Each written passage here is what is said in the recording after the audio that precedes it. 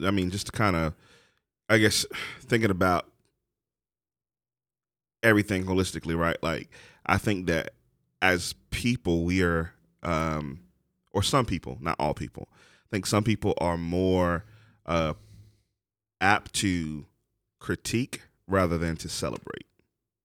And so we're looking for opportunities to make a person look how we think they should look, or make a person act how we think they should act, versus celebrating the diversity that God has created, between, that person and me. Yeah. And celebrating that. Like, there's just a disconnect that society has said that's okay, and it's not okay. Yeah. Like, there needs to be some type of intentionality where we put down our guard and we put down our preferences, and we start to, though they are different, we start to celebrate the differences that God has created amongst people, and not just look to critique and try to make them assimilate to our culture or assimilate to our ideologies and all that stuff. Yeah. Right. So For sure. Ladies and gentlemen, welcome to the Multi-Ethnic Gospel Approach Podcast, where we cover all things multi-ethnic. It's the M-E-G-A-B-O-B-C-A-S-T, the Mega Podcast. It's the M-E-G-A-B-O-B-C-A-S-T, Mega Podcast.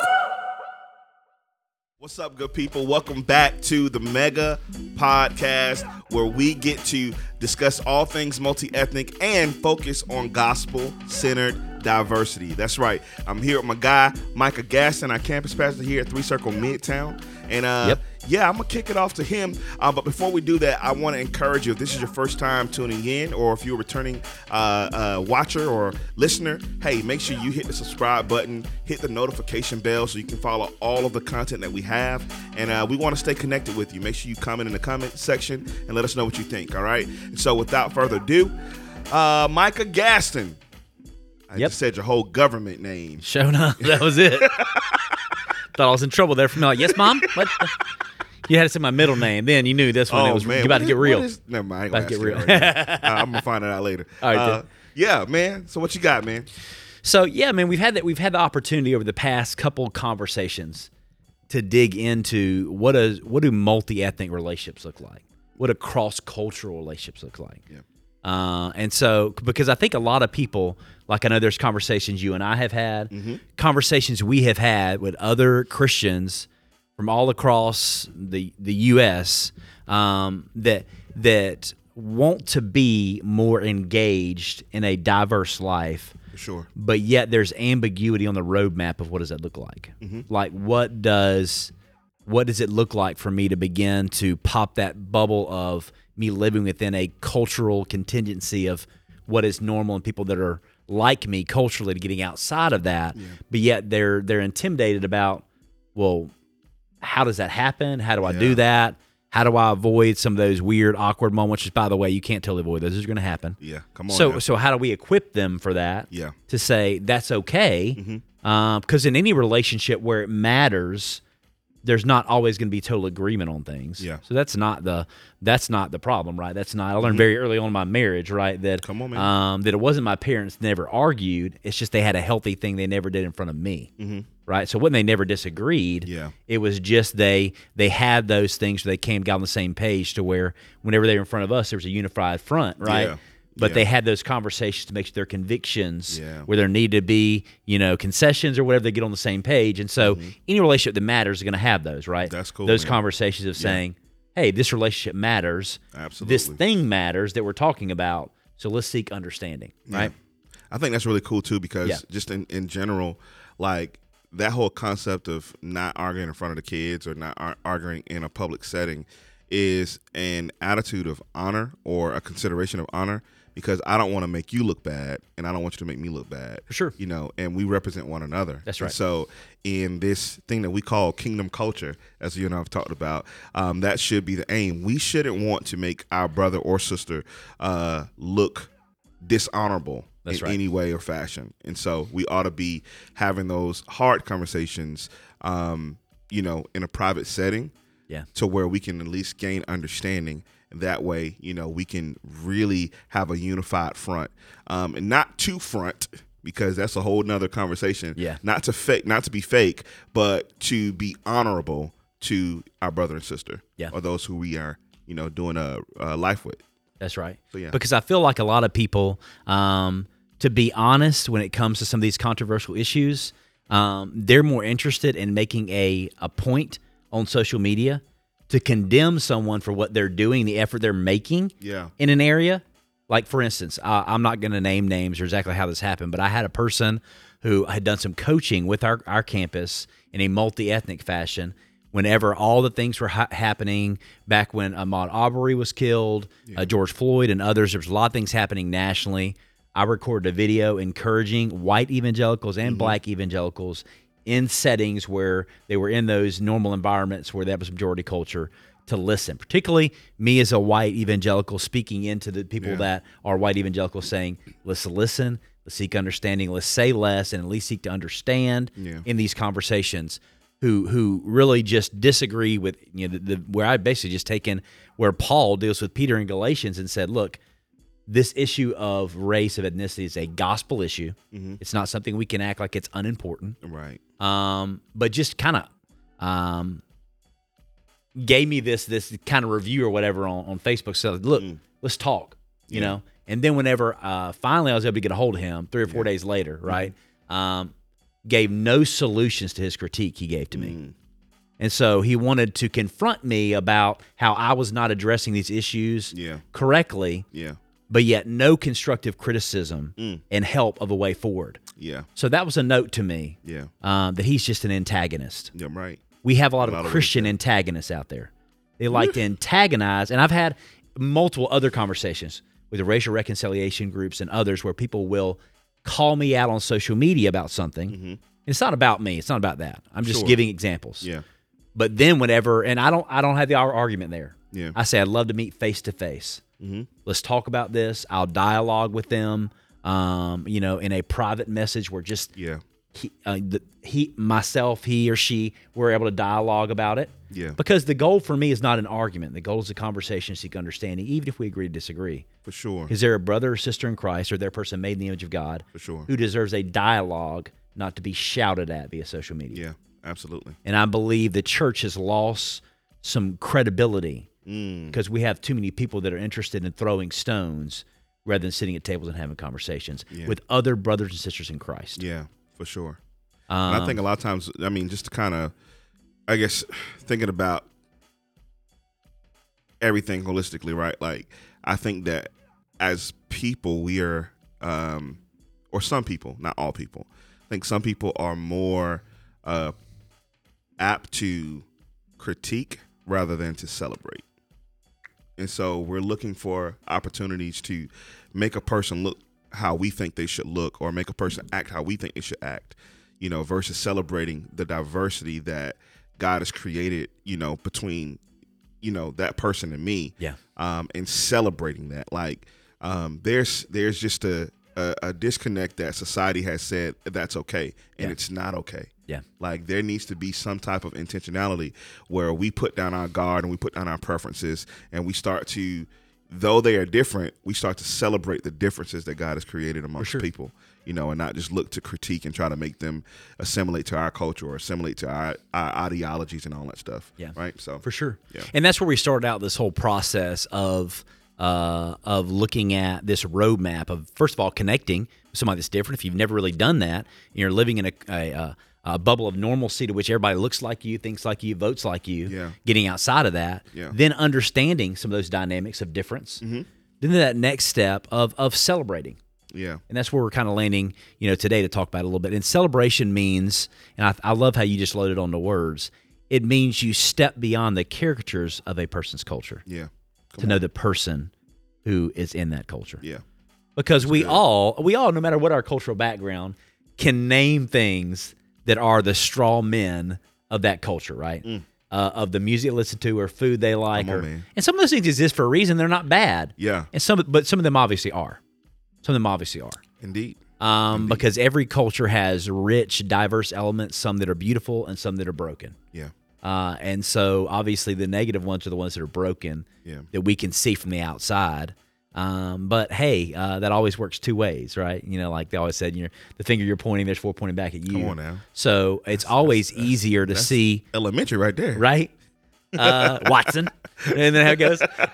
So it's always easier for you being outside of a cultural bubble Yeah. to see the weaknesses of another culture Yeah. while being relatively unaware of your own. Because again, like Aristotle said, if we're the fish, then the culture's our water. We don't know until we get outside of that norm that we begin to feel uncomfortable. While we're in that, it's like, oh, well, this feels good. Not often sometimes identifying, well, what makes this comfortable to me? What makes this water my kind of water? Yeah. You know, and so Great questions to ask. yeah, it's self-awareness, right? Absolutely. Which is a huge part of this journey. Yeah. If we're going to really be a diverse church that follows Jesus while having cultural differences, then we need to know what our cultural distinctives are. We need to know what my normal is. Facts. If I'm going to know what is abnormal, then I need to identify what's normal, you know? And so I think celebrating, means that we begin to understand, well, why does someone feel that way? If this is a cultural norm that I've identified, there is a caricature that exists of the culture in this way. Yeah. Well, why is that there? Let me understand that. And be able to lean into that. I don't have to become that. I don't have to assimilate to that cultural norm, but I can seek to understand it. Why? Because it's honoring, and there's understanding there. There could be celebration there. Yeah. Of I don't have to begin to love dressing in a certain way as a cultural norm for a person and assimilate to that. I can just seek understanding. Right. I don't have to begin eating a certain type of food. I can seek understanding, right? Yeah. Or a certain type of music. Yeah. So let me give a few for instances, because I think for some people, like, all these things seem to be pretty simple and kind of elementary. So here's a few. So that are common cultural distinctions, right? Okay. We can unpack a little bit. So one is individual versus a group culture. So by and large, Western culture tends to be very individualistic. Okay. That means that we are focused not upon family honor and reputation as much as we are individual accomplishment. Yeah. And so sometimes Westerners coming from a culture where we don't understand how a person coming from another culture may make decisions not just based upon his or her career, or how his or her friends may accept it, but based upon mom and dad's thoughts about profession or friendship or actions or lack of action or those sort of things, because they see their decisions in life based upon how this is going to affect my family name, not just how this is going to influence me as a person. That's good. I got a question though. Like, sure. Why do you think that is? Like, why are we so focused on our own, individual accomplishments and success, and our perceived success from a public standpoint versus honoring, our family name and, where we come from? Like, because I do agree that tends to be the norm for Western culture, and specifically here, like, in the States, right? And so I'm wondering why that is, because at some point I feel like there was a time when as a nation and as a nation that we were, very family driven, but that we've drifted away from that in a lot of ways. So why do you think that is? Well, I mean, as with anything that's extremely, broad, that affects all of culture, I don't think that it's one thing. So I'm not going to say this is an exhaustive answer. For sure. I do think there's some major linchpins to it. So part of it is, I think that the U.S., when you think about history as a whole, is a relatively new nation. Yeah, true. When you think about it. That's good. But it's not only a new nation, it's a new nation that is a collective of other nations, right? It's been called a melting pot of other cultures. Yeah. And so the U.S., and there's a lot of, documentation, both documentaries and written stuff about the, the Industrial Revolution, all that, where the U.S. became an economic superpower, that a lot of that was, no matter what country you're from or your language of origin or people of origin, it really was like phrases like pull yourself up by your own bootstraps, where it really was people making America. There's even things out there about that, right? Yeah. About how people achieved to get to a place. So it wasn't necessarily about your country or people of origin. It was about your performance, what you brought to the table. Okay. And so I think that there's that that came in play where there were so many people that came here, so many people with just the clothes on their back. Yeah. Coming to America, there was a land of opportunity to make something. Yeah. And so it wasn't as much about where these long-standing communities where names and families had been there for hundreds of years, right? You think about back to ancient England, and all those things were based upon a name, right?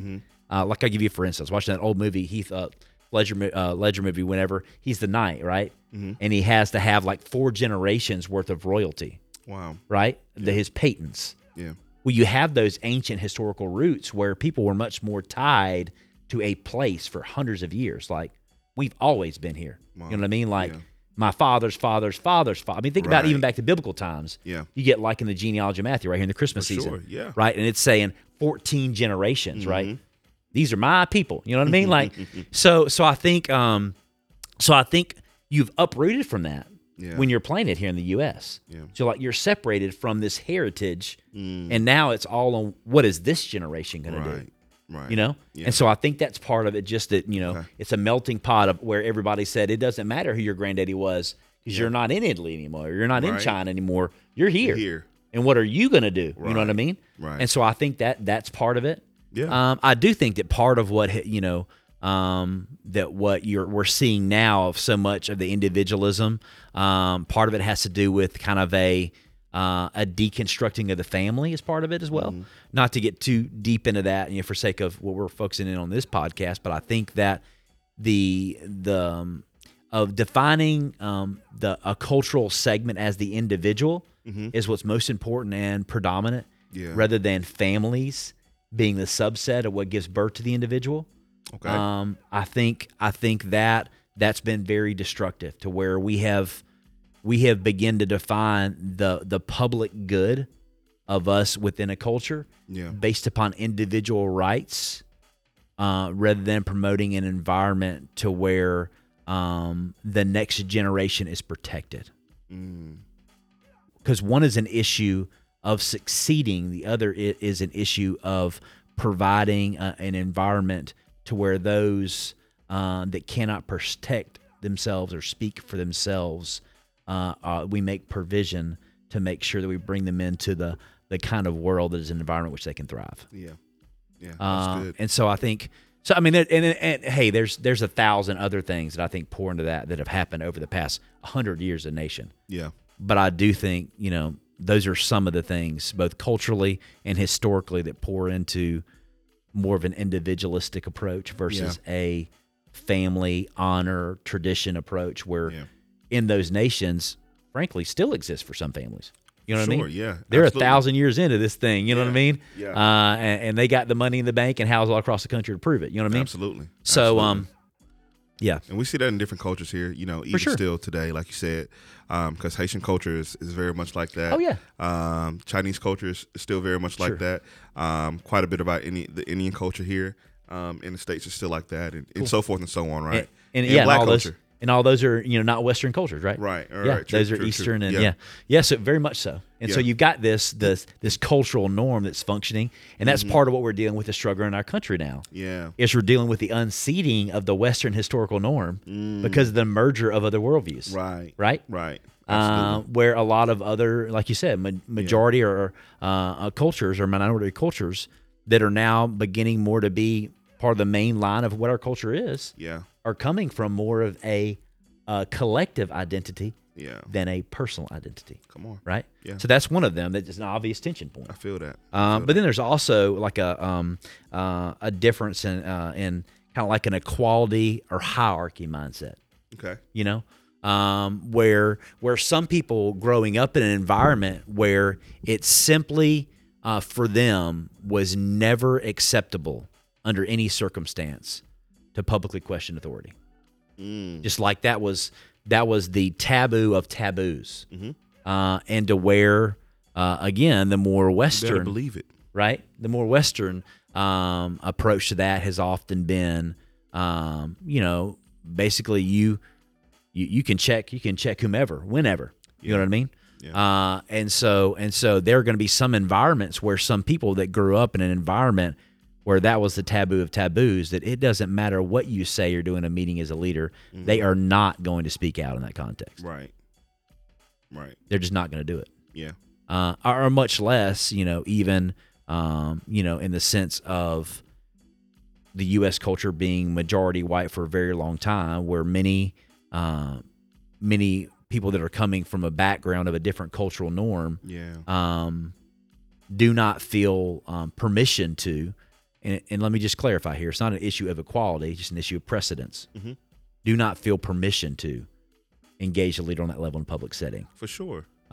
Because most rooms they've been in, right, they have been outnumbered, right? Yeah, for sure. And so they feel like, and they may have total freedom, doing that in a private context. Yeah, would not do it in a public context. I'm not saying what's right. I'm just saying what can be the norm based upon. Exactly. Yeah. I think that's a really cool point, because culturally, for some people, if they speak out and it's not a cultural norm for them and they get reprimanded for it, then it tends to be a bit of a it's shameful, sure, for their family, for their culture, because a lot of people, to include Black culture, when we're the minorities in the room, we're trying our best to not only represent ourselves but our families and our culture. Sure.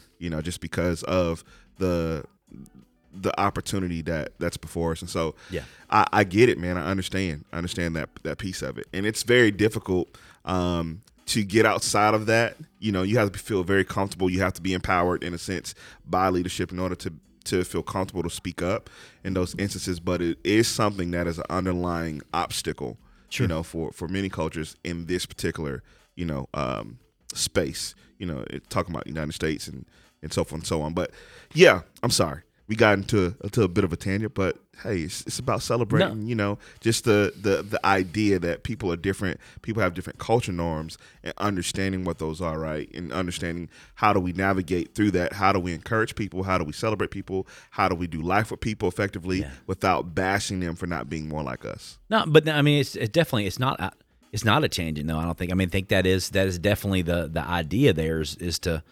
celebrating those differences and distinctions means, as a leader, that if I have a different cultural norm from those on my team and my leadership team or at my church or whatever organization or entity I'm leading in, that celebration means, rather than pushing the organizational norm to be my norm, and understanding those different normal cultural practices, to begin to say, well, what other ways can I lead other than in this one way that is handicapping other cultural approaches? For sure. Because what would the world be like, man, if we took the strongest parts of everyone's culture and we move forward with those things? Yeah. Like, how awesome would it be? How beautiful would that be?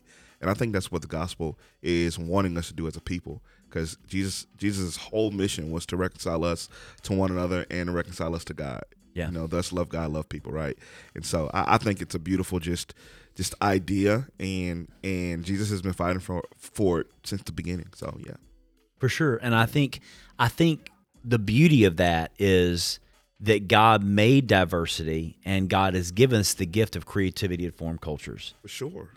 In which God allows people groups to have this creative element in which them doing life together gives rise to forms of music and forms of cooking and forms of dressing and forms of normalcy that are amazing. Not turkey dressing. He's talking about clothes, y'all. He's talking about actual attire. That's right. Dressing. Some people just went to I know we just finished Thanksgiving, and I know you just threw away those last leftovers, but I'm actually not talking about that kind of dressing. So you can take a deep breath. Well, by the time they see this, if they still got Thanksgiving leftovers, I feel bad for them. That's true. That's just nasty. Throw that food away in Jesus' name. Maybe you're getting out of the freezer. Maybe you just love dressing. Maybe. And God bless you in Jesus' name. Just throw it enjoy away, that dressing. Jesus. Just throw it away. Just throw it away. So yeah, there are all those things are God-given, creation instituted, beautiful things about how God has designed human thriving. And I think part of what underpins us being able to do this multicultural thing means that we have a diverse enough theological foundation that we understand in God's creation of the human race, God created a multiplicity of ethnicities. Now we talk about language falling at the Tower of Babel. That's one element. But culture has always existed. Yeah. And culture moves and ebbs and flows in different people groups. Yeah. Now, language is one expression of that. But it's not the only expression of that. Yeah. So culture is not a fallen element, right? God subdivided people groups because they rebelled against the glory of God, right? You can go do your own research and dig out there the Tower of Babel, but the problem was they wanted to reach God and be on an equal status with God. The problem was not a diversity of people gathering together. Yeah. The problem was people trying to usurp God's position. Yeah, for sure. Because God made the diversity that is, right? And so after each and every part of that, including human beings made in the image of God, God said, it is good. Yeah, man. It is good.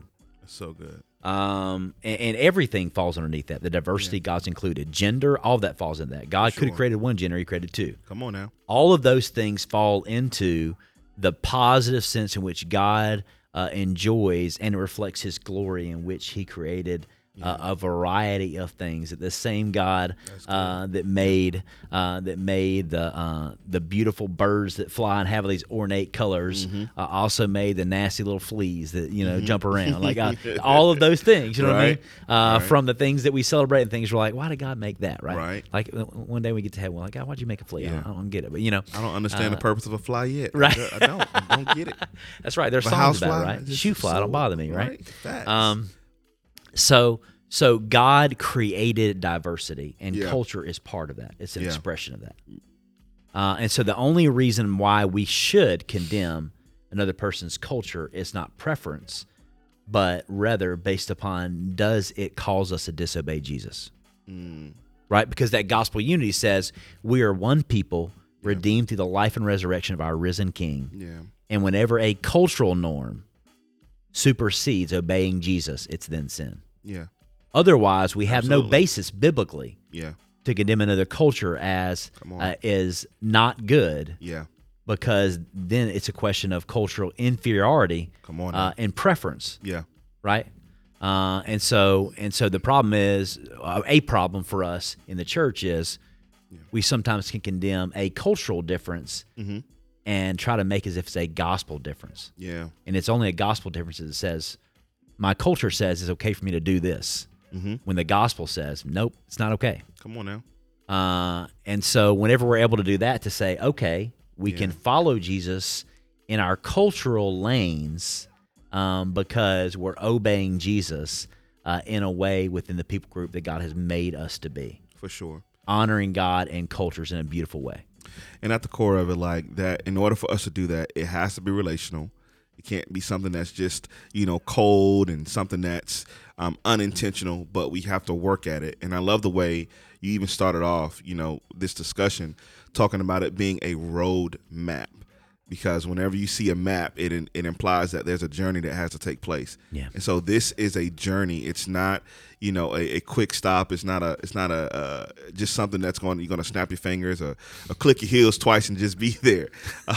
It's definitely something you're going to have to, walk through, run through some of it. You're going to have to sit and dwell in certain spaces, for a length of time to really understand. And that's okay. It's a part of this great opportunity that we have to connect with other people. Whether, they're in another state, whether they're in your neighborhood, whether they're in your church, whether they're in your, at your workplace. It's an opportunity to do life with people who don't, again, think like you, who don't vote like you. That's right. Who don't like the same things that you like, as far as them checking all the boxes on the list of the things that you like. So we have to understand that this is work. This is, and it's okay. It's a part of why God created us, so that we can press on with one another and be unified. That's right. In His gospel. you know, in this beautiful thing that he's given us. And so I just want to encourage you again, if you've been watching this whole time, thank you so much for staying tuned. We want you to hit that subscribe button. We want you to hit the notification bell. We want you to comment. We want you to share your thoughts and share this content with all of your friends. All of those who may be interested in figuring out, man, how do I begin to get outside of my bubble, my box, that seems to be one-dimensional? How do I get outside of that and start to live multi-dimensional, a multi-ethnic, gospel-centered type of lifestyle? Where do I begin? How do I start? What are the things that I need to know going into this new walk, this new journey, you know, of this multi-ethnic journey? Yeah, that's the best I have right there. Yeah. But anywho, yes, if that's you, just share it with them, or if you know somebody like that, share it with them. And hey, you know, it's a resource. You know, it's a resource for you. It's a resource for us. We get to look back at this content be reminded of just the goodness of God, but also, man, what God has called us to. And so we're not just preaching to you, but this is for us too. You know, this is stuff that we're living we're learning. We're actively living and actively learning this stuff. Yeah. So with that being said, we love you guys. Pastor Micah, man, you did an awesome job, man. Appreciate it, man. You know what I'm saying? It's a good I think conversation that hopefully is really, really helpful. Yeah. Let me just try to see if I can load it onto one sentence. Let's go.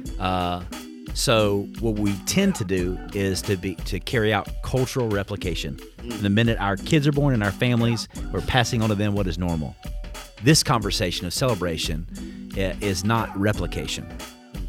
It's appreciation, right? It's saying, let me understand what's different about your culture. And the goal is not to replicate that you become like my culture. It's simply to understand the uniqueness of your culture and be like, and that's beautiful. That's beautiful that is your norm, that's how this came, and that's why you practice this. That's good. And seeking that understanding to say, man, it expands your horizons of saying, wow, there's a different approach to this, right? There's a different thought process. Because often issues of culture are not black and white, they're gray. So instead of arguing over the shades, let's seek understanding. Right. Well, you have just been signed off by none other than Micah the Revelator. Deuces, y'all. See you next time.